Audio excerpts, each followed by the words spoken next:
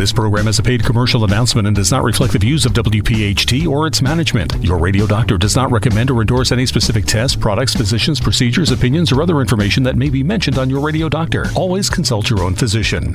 I'm Lisa Thomas-Laurie. If you're on Medicare, I've got great news. Keystone 65 HMO plans from Independence Blue Cross have earned 5 stars, Medicare's highest rating for 2022. Some plans have no monthly premiums, no deductibles, and no copays for primary care visits and some prescription drugs. Don't wait. Visit ibxmedicare.com/star. Every year, Medicare evaluates plans based on a 5-star rating system. Keystone 65 offers HMO plans with a Medicare contract. Enrollment in Keystone 65 Medicare Advantage plans depends on contract renewal. This is a paid endorsement. Talk Radio 1210, WPHT, WPHT HD, WOGL HD3, Philadelphia. From the Cherry Hill Volvo Studios, where relationships matter. An Odyssey station. It's time for the Delaware Valley's first radio doctor. On call every Saturday afternoon at 5. This is Your Radio Doctor with Dr. Marianne Ritchie. Presented exclusively by Independence Blue Cross. Listen, 7 months or 10 months is an absolutely exceptionally short time frame to produce this vaccine. Your health determines your life, your longevity, and your happiness. Let your radio doctor lead the way with your medical education. Your Radio Doctor, Dr. Marianne Ritchie. Good evening and welcome to Your Radio Doctor, the only all-medical talk radio show in the Philadelphia region. I'm your host, Dr. Marianne Ritchie. We thank our followers who formerly listened every Sunday morning at 10 o'clock and now welcome new listeners to our new home at 5 o'clock on Saturday evenings. Tonight we begin our 2-part series with an update on hypertension and the benefits of diet and exercise, and next week a discussion on cholesterol and the coronary calcium score. Joining us is Dr. Helene Glassberg, an associate professor of medicine from the University of Pennsylvania. She's a cardiologist with an interest in preventive cardiology and sports cardiology. In her effort to prevent heart disease, she focuses on risk assessment, cholesterol management, and lifestyle modification. Dr. Glassberg lectures at the Perelman School of Medicine in cardiovascular physiology and teaches a diet and exercise class. She's published several papers on the effects of diet and exercise on vascular function, and she's been listed several times by America's Top Doctors and Philadelphia Magazine's Top Docs. Welcome, Helene. Thanks for being here. Wow, thank you, Marianne. I appreciate the introduction. Well, we know that hypertension is the most common reason for office visits and for the use of chronic prescription meds. So how do we define hypertension? Let's start there. Yes, so before we even define hypertension, I thought it would be worth 30 seconds talking about what the blood pressure numbers mean. So that top number is defined as the systolic pressure. That's the pressure in the artery when the heart beats. That bottom number, that's the diastolic pressure. The diastolic pressure is when the artery or the heart is relaxing in between beats. So when you say 120/80, your systolic number is 120 and your diastolic number is 80. It's also important to know that your blood pressure normally rises and falls throughout the day. So sometimes I have patients come in and they bring this spreadsheet of 20 different readings throughout the day with concern for some of those blips, either low or high. It's important to recognize that those fluctuations can be normal. But if the blood pressure stays elevated, then a persistent elevation in the blood pressure is the definition of hypertension. That's probably one of the clearest explanations I've ever heard about looking at the total chessboard for hypertension or blood pressure readings.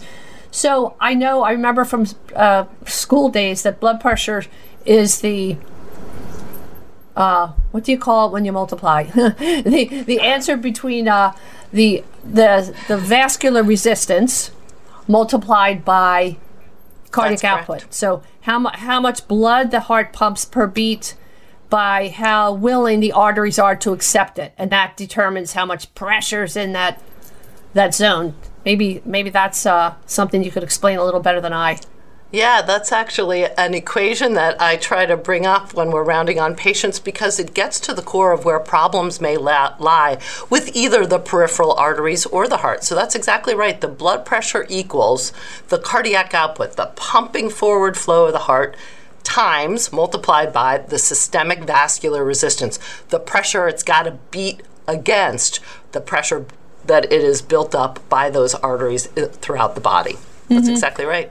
And we know that blood pressure reacts to your genetic makeup, but also to the environment, and so many different elements can affect the way the heart's beating or what builds up the pressure inside those arteries. And for our listeners, they remember that the pulsating vessels you can feel in your wrist or your neck are the arteries that deliver the nice, fresh, red blood that's full of oxygen, and it sends it to your brain and heart and kidneys and everything so that those organs can function. And then the blood that's been used that needs more oxygen comes back through the veins, and it's a pretty fantastic system. I remember that in 7th grade we had to read The Fantastic Voyage, and the scientists get into a blood vessel and travel through the body. Pretty cool. Maybe we could do that. Yeah, I would love it. That's actually exactly how the circulation works, just how they taught it to you in middle school. So tell us, how does high blood pressure, in layman's terms, or hypertension, how does that lead to heart disease and stroke? Because that's our concerns as well. Yeah, of course, and it's all of our concerns. The persistence of that elevated blood pressure, that high pressure that is constantly seen throughout the body when you have high blood pressure, can cause damage to the arteries. And what that does is it worsens the elasticity, or actually makes the arteries more stiff. Well, what happens when they get more stiff?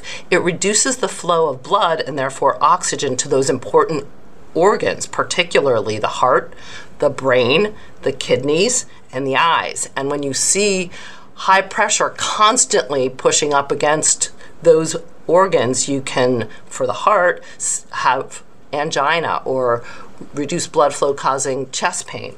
Heart failure, where the heart actually starts to fail and you get congestion and backup of fluid. Heart attack or myocardial infarction.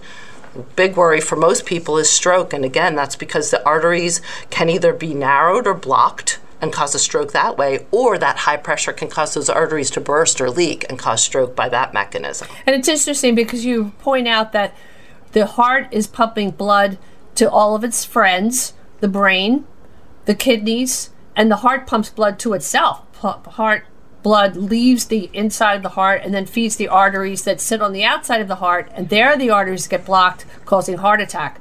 But what's interesting too is we talked about so many factors play a role in normal blood pressure, elevated or low pressure. One of those is the kidney contributes to blood pressure, but in reverse, we just said the heart supplies fresh blood to the kidneys. Can we talk a little about that? Yeah, that's right. So the heart muscle is working for itself, but the harder it has to work, the more stress you're putting on it. So as I explain it to patients sometimes, imagine if you sat in your chair and had to lift a pencil 100 times a day. What would happen to your bicep? Not much. You'd keep lifting that pencil 100 times a day. But what if you had to pick up your chair 100 times a day? Your bicep would get big, and maybe eventually after that 99th pull, it would feel weak, or it would put stress on it. You might get pain. So that undue stress that the heart has to do to pump not only to those other organs but to itself can cause it to fail or demand more oxygen and not get it, and cause heart attack or heart failure. And then the kidneys, while they're the big regulator of blood pressure, when they don't see that normal flow because of high blood pressure, they try to regulate things, and sometimes that makes things go awry. Well said. And so as students, and for many years, we got concerned when we saw the systolic, or that upper number, go to 140 or higher, and the lower number go to 90 or higher. But in 2017, the major heart societies like the American College of Cardiology, American Heart Association, they set up new guidelines. Let's talk about that. Yeah, that's right. So the American College of Cardiology revamped their guidelines to revise the definition for what's considered a normal blood pressure and what's considered high. And that's because it's based on the epidemiology. It's based on the studies that we know what blood pressures translate into these increased risks of heart attack and stroke, etc. So normal blood pressure is 120 for your systolic number or less, and 80 or less for the diastolic number. Stage 1 or pre-hypertension is 130 to 139 for the systolic, over 80 to 89 for the diastolic, And what we define as stage 2 hypertension is 140 or greater for the top number and 90 or greater for the bottom number. I guess the parallel is hemoglobin A1C. We spent about 4 weeks going over all the facets of diabetes that people really appreciated hearing.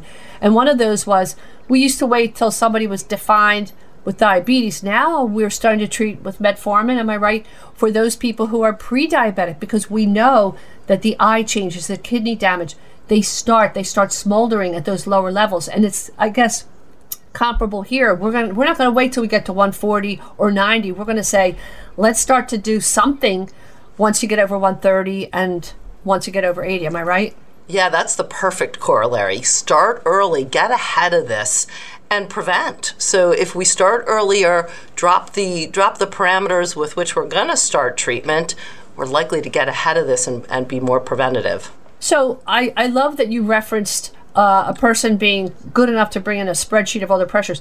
Home monitoring or readings at home really help to eliminate a couple of deceptive factors like the white coat syndrome, and the other one is masked hypertension. We have a minute that we could get started talking about those two issues. Yeah, I found this twist to the definition of hypertension an interesting one, because I think we all kind of struggle with this. What do you mean blood pressure? Hypertension is defined by what happens, what you measure at home. Doesn't the doctor do it better than I do it at home? Kind of a funny twist on the story, but truth be told, the home readings correlate more closely with the result of daytime measurements, whether it be through what you get on a cuff that you might buy in the pharmacy or on Amazon and measure yourself, or an ambulatory blood pressure monitor, one where we can put on and monitor 24/7 what your readings are throughout your day.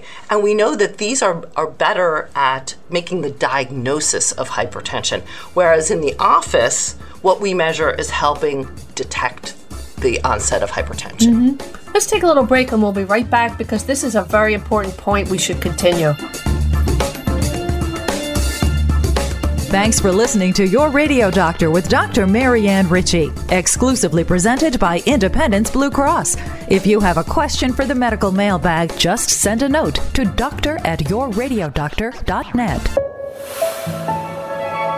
Hi, I'm Dr. Denny Carice, Chief Science Officer at Recovery Centers of America, and I'm here as your addiction expert. So a lot of people ask me, Denny, what is fentanyl? And what are these things called analogs? Is fentanyl heroin? Fentanyl is not heroin, but it's an opioid, like heroin and like carfentanil, the other analogs. So all the opioids, we compare all of them to morphine, the first and organic opioid.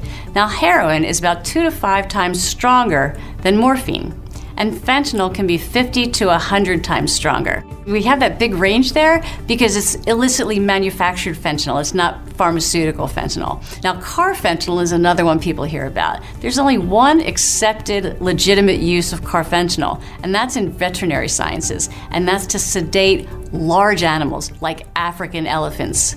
There's no really legitimate use or no reason why that would have any human use whatsoever, because carfentanil can be up to 10,000 times stronger than morphine. Now let's go on to the analogs. An analog is when you look at this molecular structure of something and you add a little molecule or you move a little molecule over here, but it has the same effect. So if you take fentanyl and you move a little molecule, you now have an analog. Same thing with carfentanil. The problem with those are that they didn't exist yesterday. So something that didn't exist yesterday that a street chemist makes is not illegal. So what used to happen is that we had to identify it, find it on the street, give it a name, test it, identify the molecular structure, and then push it through the DEA. Well, in 2018, the law changed that said anything that has a very similar molecular structure, like fentanyl or carfentanil, that is an analog, is automatically illegal. So that was really helpful, but it does expire October 22nd in this year, so we really need to fight to extend that law to continue out, because we don't want people getting fentanyl, carfentanil, or any of the analogs. And by the way, there's about 1,400 identified analogs out there. So the big problem is that when somebody laces heroin or even fentanyl with carfentanil or the other analogs, it's very likely the person will have an overdose death, and we don't want that happening to our kids. If you or a loved one has a problem with alcohol or drugs, call 1-888-RECOVERY today or go to recoverycentersofamerica.com. We answer the phone and admit patients 24/7. That number again is 1-888-RECOVERY.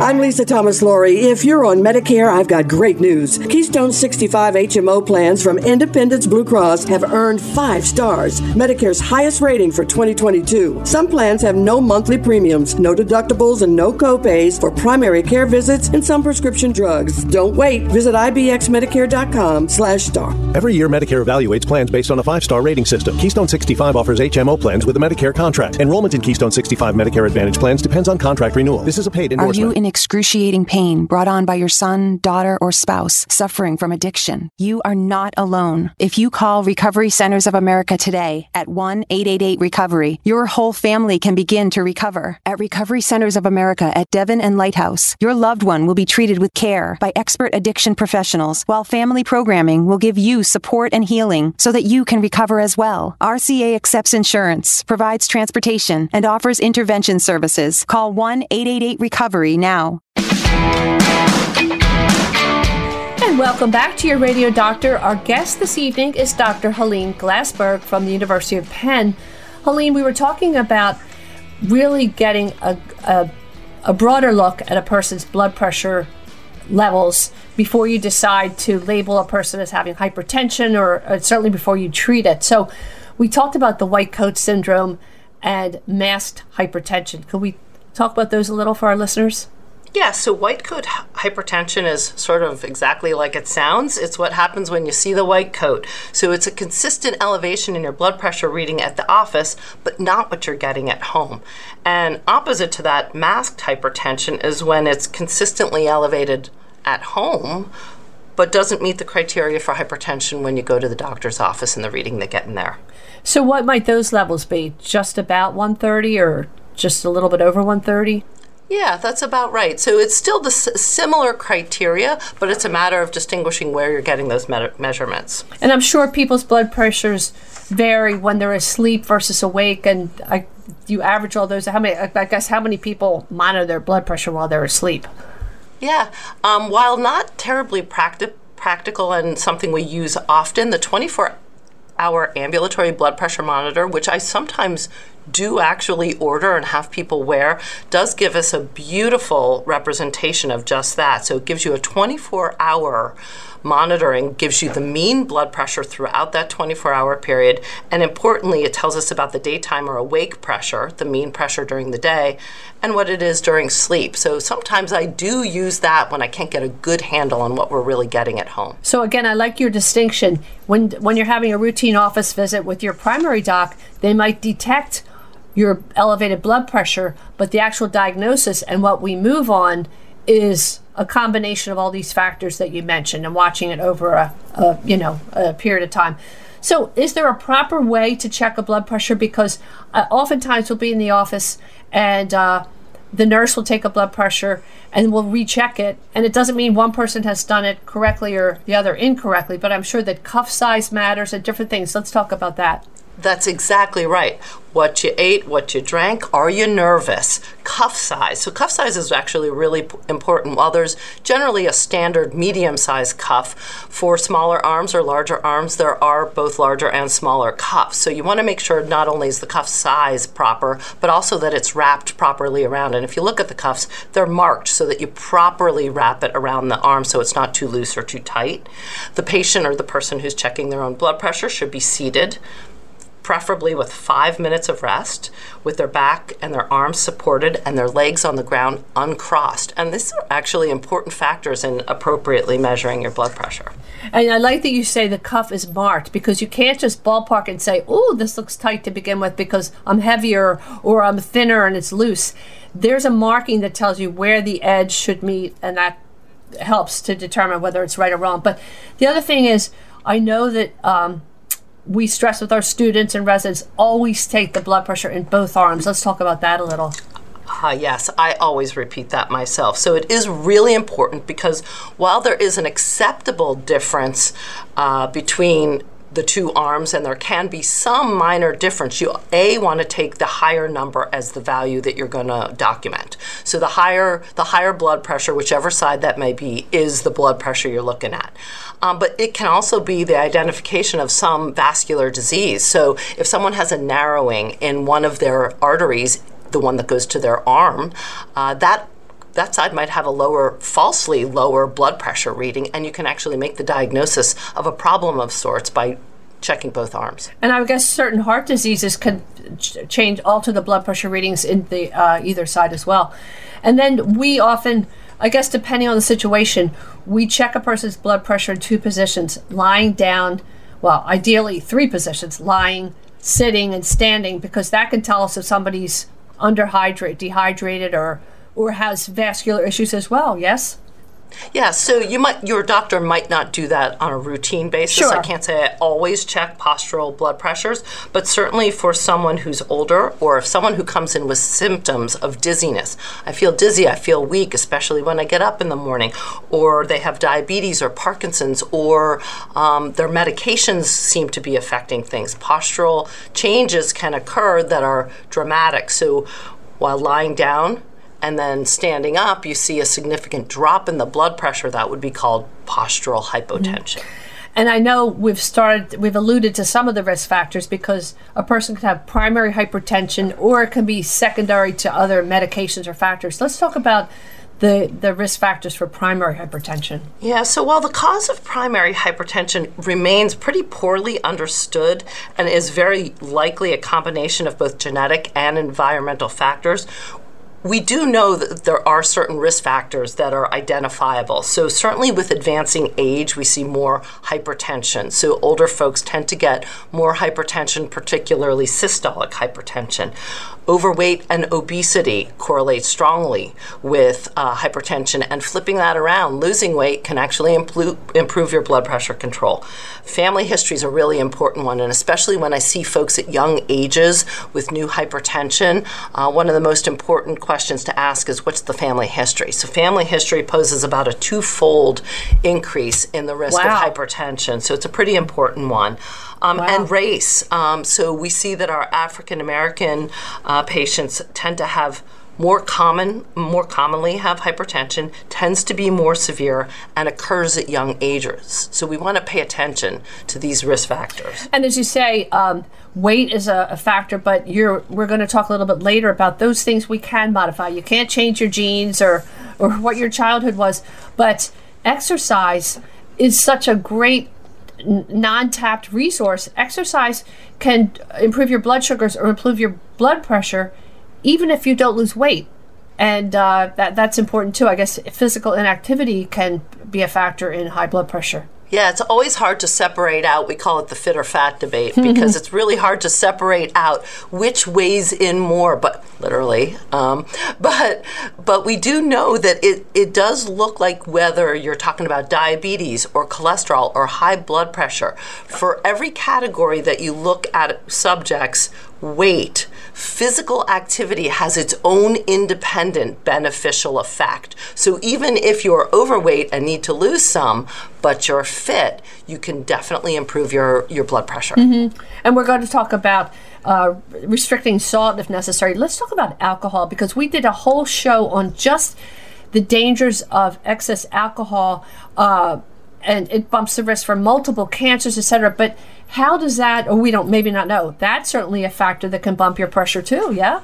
Yes, it really is. And while we talk a lot about the potential antioxidant benefits of a glass of wine and the French paradox and how it affects heart disease and maybe reduces the risk of cardiovascular disease, we do know that any alcohol can actually raise not only the risk of lots of diseases like you mentioned, cancer, but hypertension. So we really do recommend that women restrict their alcohol intake to 1 alcoholic beverage a day, men. 2, what I never do is suggest to someone who doesn't drink any to start having that glass or 2. Right.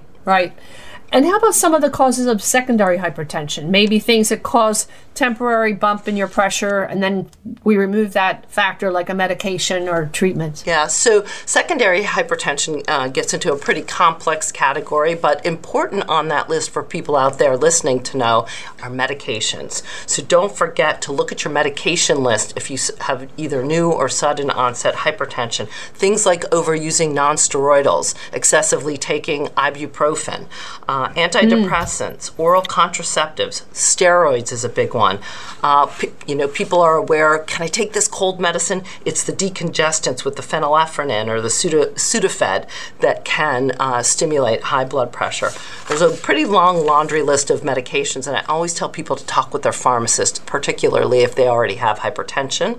And then the other secondary causes that we talk about are related to not essential or primary hypertension, but other organs that might be culprit to the hypertension, primarily kidney disease or renal vascular disease, sleep apnea, abnormalities of the aorta, and endocrine disorders. Mm-hmm. And I always routinely, especially when it's a new patient, I always check thyroid study, TSH, because that can play havoc in so many conditions in the GI tract, cardiovascular. We have about a minute left. At what age should a person begin having regular blood pressure checkups, or I guess routine physicals, but blood pressure in particular? Yeah, so the American College of Cardiology and Heart Association recommends that everyone over the age of 18 get evaluated for elevated blood pressure in the office and rechecked once yearly, and surely semi-annually if they either have risk factors or one of those readings were elevated or borderline. Mm-hmm. And the other thought I had was, is there a significance if the upper number, the systolic number, is elevated versus the lower number, the diastolic? Yeah, we do see differences, and as I mentioned earlier, older folks can have higher systolic readings. We do use different numbers for parameters, but we see it can be more ominous if the lower number or the diastolic number is elevated in younger folks, and systolic hypertension we more often see in older folks. Mm-hmm. Let's take a little break, and we'll be right back with Dr. Helene Glassberg from the University of Penn. Today's edition of Your Radio Doctor with Dr. Marianne Ritchie, presented exclusively by Independence Blue Cross, can be enjoyed anytime, anywhere, at your convenience. Just download the Odyssey app and search Your Radio Doctor. It's health education on demand. Hi, I'm Lisa Thomas-Laurie. If you're on Medicare, I've got great news. Keystone 65 HMO plans from Independence Blue Cross have earned 5 stars. That's Medicare's highest rating for 2022. Some of these Medicare Advantage plans have no monthly premiums, no deductibles, and no copays for primary care visits and some prescription drugs. And all plans include dental, vision, and hearing benefits with no copays for routine exams. Medicare's highest rating, Philly's most popular plan. Don't wait. Visit ibxmedicare.com/star. Every year, Medicare evaluates plans based on a 5-star rating system. Keystone 65 offers HMO plans with a Medicare contract. Enrollment in Keystone 65 Medicare Advantage plans depends on contract renewal. This is a paid endorsement. This is Your Radio Doctor, Marianne Ritchie. Colon cancer, number 2 cause of cancer death. Initial screening has been lowered from age 50 to 45 because numbers are rising in younger people. Join the Blue Lights campaign in March. Put a strand of blue lights on your home or business, a blue light on your porch. Send a photo of your lights or of you wearing blue to info@bluelightscampaign.com. info@bluelightscampaign.com. Stop cancer. Get screened. When you have orthopedic issues, you need a physician who eats, sleeps, and breathes orthopedics. You need an exceptionally specialized Rothman Orthopedics physician. They not only specialize in orthopedics, each Rothman physician only focuses on one area of the body, which means you can have confidence that you can get past pain and be what you were. Scheduled conveniently online at rothmanortho.com That's RothmanOrtho.com. Are you in excruciating pain brought on by your son, daughter, or spouse suffering from addiction? You are not alone. If you call Recovery Centers of America today at 1-888-RECOVERY, your whole family can begin to recover. At Recovery Centers of America at Devon and Lighthouse, your loved one will be treated with care by expert addiction professionals, while family programming will give you support and healing so that you can recover as well. RCA accepts insurance, provides transportation, and offers intervention services. Call 1-888-RECOVERY now. This is Emily Rubin, registered dietitian, here to present you with your nutrition tip of the week. March is National Nutrition Month. So what does that mean? Maybe that means it's time to change your diet or find a healthier lifestyle, something that's going to make you feel better or help a disease. But who do you go to? Do you look at Instagram that may tell you about a super detox diet, a diet of shakes that are gluten-free that's going to change your life? I don't think so. Do you listen to your coworker telling you that, eating gluten-free or avoiding dairy or a cleanse is going to help you? Not necessarily. And then there's also health coaches and nutritionists that might be providing nutritional information, but they're not necessarily accurate information. So what's the best choice? Come see a registered dietitian. A registered dietitian has the coursework and clinical rotations. They're accredited by Academy. They pass a national exam, and they do continuing education to keep up their education and the current information. They use science-based research so we can be more confident on up-to-date and reliable information. And we also focus on diseases and nutrient deficiencies such as food sensitivities, supplements. We work with your physician as well to make sure to guide you with the best diet that is going to meet your disease state and your unique needs. My recommendation is to find a dietitian to be your coach, cheerleader, and most importantly, your advocate. To find one near you, you can either go on your health insurance. There's a list of participating dietitians. Many are covered with very little copays. You could ask your doctor. There's plenty of dietitians like myself associated with your physician, or visit the Academy of Nutrition and Dietetics website. This is Emily Rubin, registered dietitian, wrapping up your nutrition tip of the week. For more information, visit yourradiodoctor.com. Your Radio Doctor, Dr. Marianne Ritchie, now Saturday afternoons at 5, presented exclusively by Independence Blue Cross. And we're back on Your Radio Doctor with Dr. Helene Glassberg from University of Pennsylvania. And our topic is high blood pressure, hypertension. And Helene, you have a special interest in prevention. And I'd love to spend time talking about those factors that we can control. As we said, you can't choose your genes or what you ate, as a child, but we can talk about things that we can control, like managing our weight, what we do eat now that we're adults and making our own choices, smoking and alcohol, and exercise. So let's start with the DASH diet, if you want to talk about that, because my patients ask me about that a lot.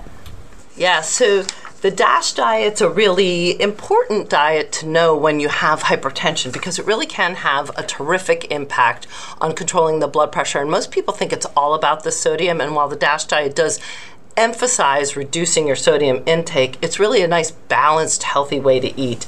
It encourages people to eat more fruits, vegetables, and low-fat dairy foods, cut back on the high saturated fat animal products, and eat more whole grains, fish, poultry, and nuts, and really limit the sodium.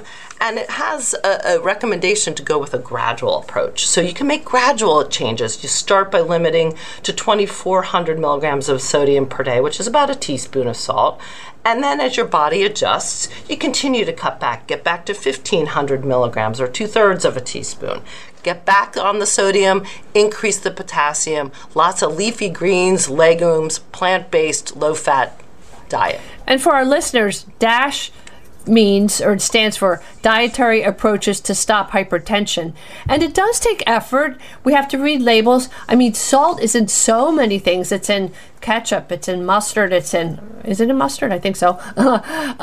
It's in Coca-Cola. Oh, I just said name brand. Can we stop there, Frank? It's in certain sodas. So it does take effort, but as you say, it can really make a difference. So what about weight management? That's such a broad topic. We've had complete shows on obesity and its negative effects. How do you counsel your patients about weight? Because you could spend your whole time doing that. It's so important. Yeah, and I could spend the rest of the talk on weight management because it's a tough one, right? We're always hearing about fad diets, and so what I really, or lifestyle, or I'm a traveler, or I'm a stay-at-home mom, or whatever it is that affects your dietary habits really has to be taken into consideration. So I personally try to tailor my recommendations to the person I'm sitting across from. So I encourage almost everyone to try to target for a balanced diet that is predominantly plant-based. And the reason is the data's there. The data shows us that plant-based diets high in leafy greens, fruits, vegetables, legumes, and the good fats. What are the good fats? Avocados, nuts, olive oil, low on the saturated fat animal product, which includes dairy and processed meats. These things, if we make those dietary changes, not only are we losing weight by cutting calories, but we're also eating cardiovascularly healthy. And when I teach the medical students and they throw out all their fad ideas out at me, I say, don't forget, the candy bar diet is one where you can eat a candy bar of 280 calories, breakfast, lunch, and dinner, and that would put you in 800 calories caloric deficit daily. That's almost 2-pound weight loss a week. But does that sound appropriate? So as a physician, I feel it's my duty to say it's just not cutting calories. It's weight loss done right. You got to cut some calories, and everybody's got to cheat. So something balanced, whatever your thing is. If it's pizza, it's maybe 1 to 2 slices every 1 to 2 weeks, not the whole pie, not every night. If it's chocolate, have a piece a day, dark chocolate preferably, not the whole bag, not the whole box. But then when you do cheat, don't forget what comes the day after. You pay the man. You either burn it off or take it out. And I also remind people that it can't be done with exercise alone. So exercise, while it's very important in cardiovascular health and in weight control, it's rarely done alone because all you need to do is drink one sports drink afterwards and you might have undone those 200 calories you burned. So you got to get calorically deficit by both balancing weight by cutting calories from your diet and burning them off with your exercise. And you bring up such important points that people throw around, but they don't stop to think about it. You can take resveratrol, that's the antioxidant found in grape skins and berries and such, and people think, well, if I take enough of that, I'm good to go, or if I drink enough red wine. And we already said that the Cardiac Society don't suggest you start drinking red wine to protect your heart. And the bigger picture, we did a whole show on the Mediterranean diet. The Mediterranean diet is great, but we have to add that exercise because if you live in Europe, you walk to work, you walk to the market. You can't just do the Mediterranean diet without moving your little feet. You got to do it. You got to get up off of that thing. Yeah, right? I can't emphasize that enough. I think that balance is, and that's right, when you go to Europe, not only are they adhering to the Mediterranean diet, they're hopping on their bikes to go pick up those fruit and vegetables at the market. Yes, thank you for letting me quote you, James Brown. And so alcohol, we already talked about the safe level of alcohol consumption for so many reasons. And I think, unfortunately, what has happened, and this is just my personal opinion, I wonder, especially when I interview younger patients that come with reflux and such, and I'll say, do you drink alcohol? Or, what is your diet? Like, oh, I'm so health conscious and I work out and all. Do you drink just one night a week? And I'll say, so like maybe 4 to 6 beers and a few shots? Yeah. And they think that because it's not drugs, it's the all-American brewskis. It's not that way. And so we have to constantly remind people of the, life is a balance. A little bit, nothing to excess, all those good things that people can construe from this. But exercise, again, you can lower your blood pressure and or your blood sugar levels even if you don't lose weight. Let's talk about exercise and what we know about that. Yeah, that's right. So exercise alone can drop that top number, that systolic number, by anywhere from 5 to 8 points, and the lower number, or the diastolic number, by about 4 or 5 points. So you really can make an impact, especially if you're borderline. So exercise alone helps remember I said hypertension affects the blood vessels by making them stiff and less elastic, and they're less able to relax. Well, Exercise is the ultimate treatment for that. It helps your arteries relax, and with relaxing your arteries, helping that nitric oxide mediated relaxation lowers the blood pressure. So exercise alone can lower your blood pressure and help your blood vessels directly. And I wanted to mention, you were talking earlier about making good choices with dietary decisions. More and more centers have really well-trained registered dietitians. In fact, beginning soon on our show, we're going to have a weekly segment called Your Nutrition Tip by Emily Rubin. She is a superstar dietitian at Jefferson that we've worked with for years, and really common sense suggestions. So for listeners, insurance now covers, maybe not always, I can't say that for certain, but a lot more than you would think.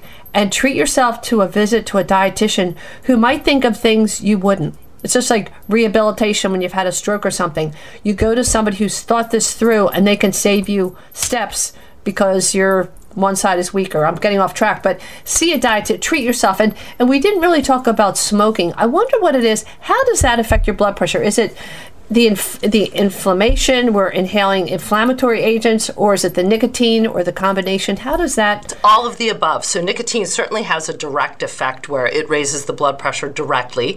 Breathing in carbon monoxide decreases how much oxygen you can deliver then in your blood. The inflammation makes your vessels more stiff and less able to relax. It promotes atherosclerosis or plaque buildup. Smoking is a really very dangerous risk factor for not just blood pressure, but all heart disease. And again, that bumps your risk for about more than a dozen cancers as well. People think lung and the obvious, but we know it bumps the risk for colon and esophageal and so many commonly found cancers, and secondhand smoke, all those things that we concern ourselves with. And I even talk to patients who say, well, I just have a cigarette when I have a drink, or I just have a cigarette, after dinner. Even one cigarette, why even bother? It's still dangerous.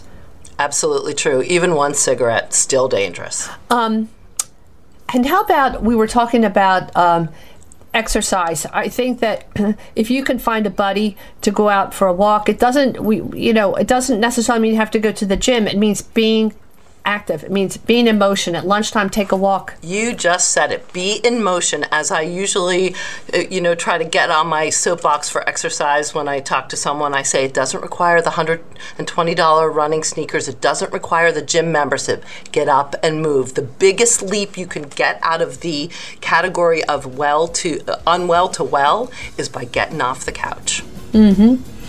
Let's take a little break, and we'll be right back with Dr. Helene Glassberg. Your Radio Doctor with Dr. Marianne Ritchie is presented exclusively by Independence Blue Cross. Hi, I'm Lisa Thomas-Laurie. If you're on Medicare, I've got great news. Keystone 65 HMO plans from Independence Blue Cross have earned 5 stars. That's Medicare's highest rating for 2022. Some of these Medicare Advantage plans have no monthly premiums, no deductibles, and no copays for primary care visits and some prescription drugs. And all plans include dental, vision, and hearing benefits with no copays for routine exams. Medicare's highest rating, Philly's most popular plan.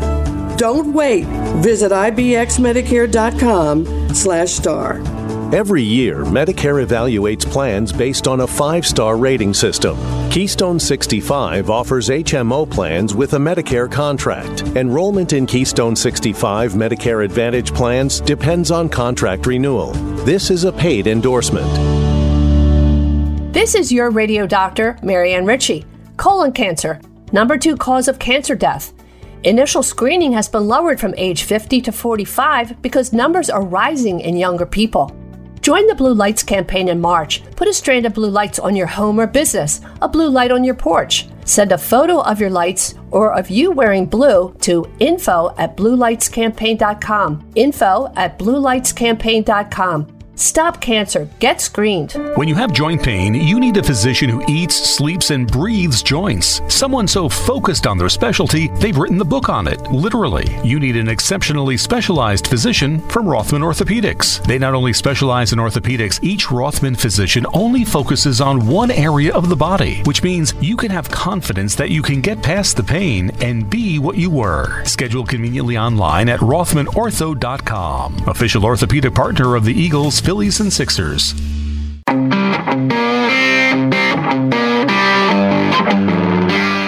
welcome back to our final segment on hypertension with Dr. Helene Glassberg from University of Penn. Helene, what 3 messages would you like our listeners to take away? So I'm going to steal the first one from the Heart Association because I like this one, and it's catchy. Know your numbers. So know your numbers implies, know your numbers meaning your risk factors. Know your blood pressure. What's your blood pressure? Are you 120 over 80? Are you 140 over 90? Know your cholesterol. Know the breakdown. What's your total cholesterol? What's your bad cholesterol, your LDL? What are your triglycerides? And what is your good cholesterol, your HDL? Know your glucose. Are you diabetic? Are you pre-diabetic?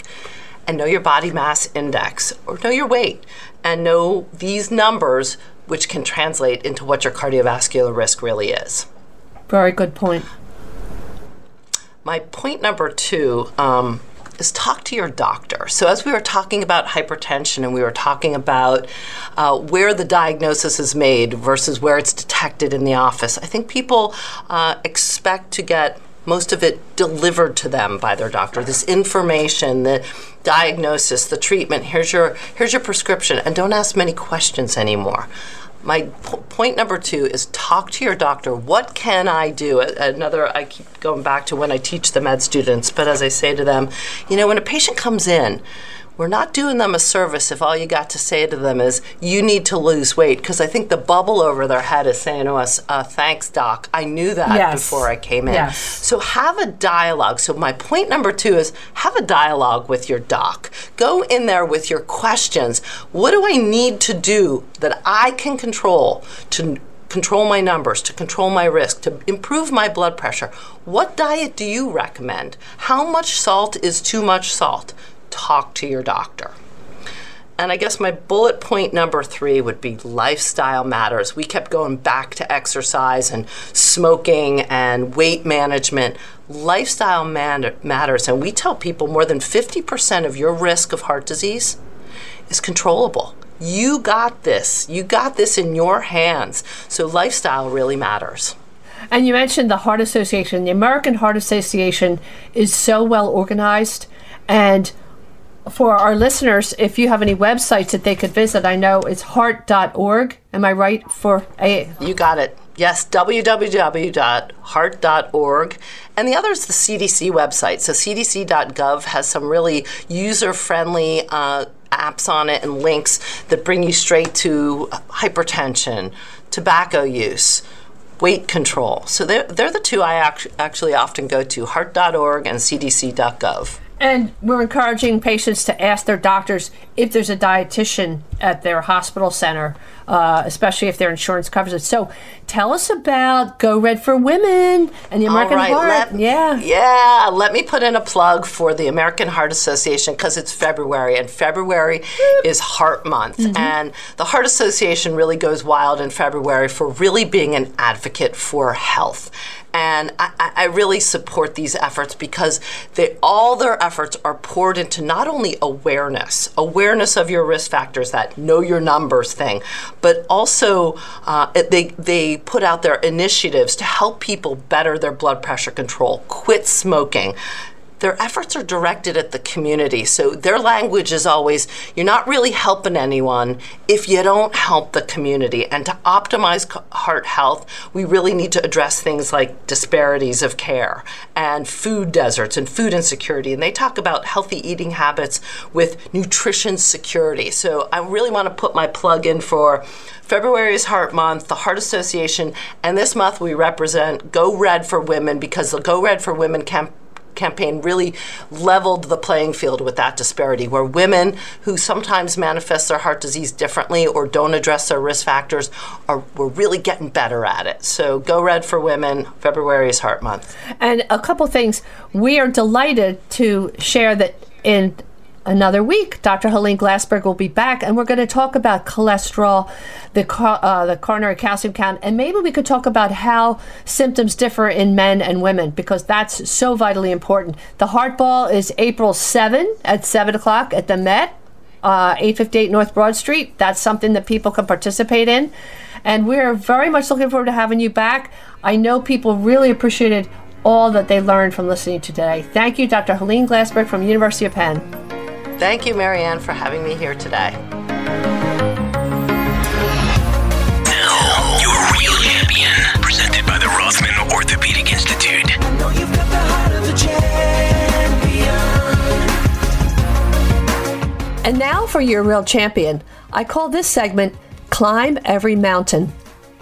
Mountain McGillivray, the father of 8 children and the head coach for LaSalle University's women's basketball team.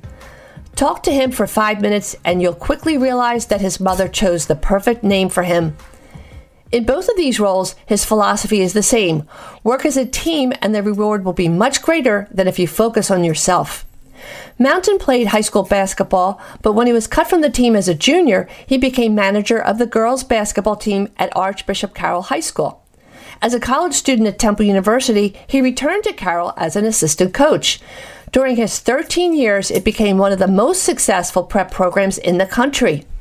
His college career began as an assistant coach at the University of Vermont, where he brought his team to the NCAA tournament in his first year, then helped raise the stats at University of New Hampshire for 2 seasons.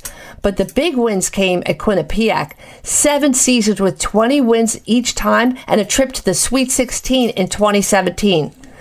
For the past 4 years, he's continued to shine, now as head coach at LaSalle. His team greatly improved even in his first year with their best opening season since 2006. In his second year, the Lady Explorers doubled their overall wins, including victories over arch rivals. Previous head coaches credited much of their team's unprecedented successes to Mountain, who helped student athletes develop both as people and players. One coach recalled that Mountain was constantly inspiring the girls to be the best they could be, bringing a strong sense of family to the team. It may sound trite to say, treat your family like a team and your team like family, but that winning formula describes Mountain's successful approach on the court and at home. In fact, with 8 children, 6 of them girls, he has enough players for an entire team with a few extras as referees. It was just around Thanksgiving when Coach faced one of the toughest opponents of his career.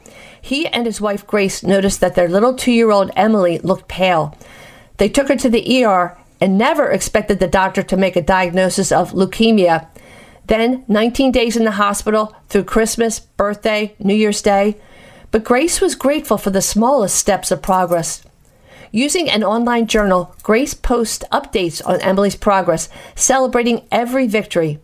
Like her husband, Grace had a mother who gave her the perfect name.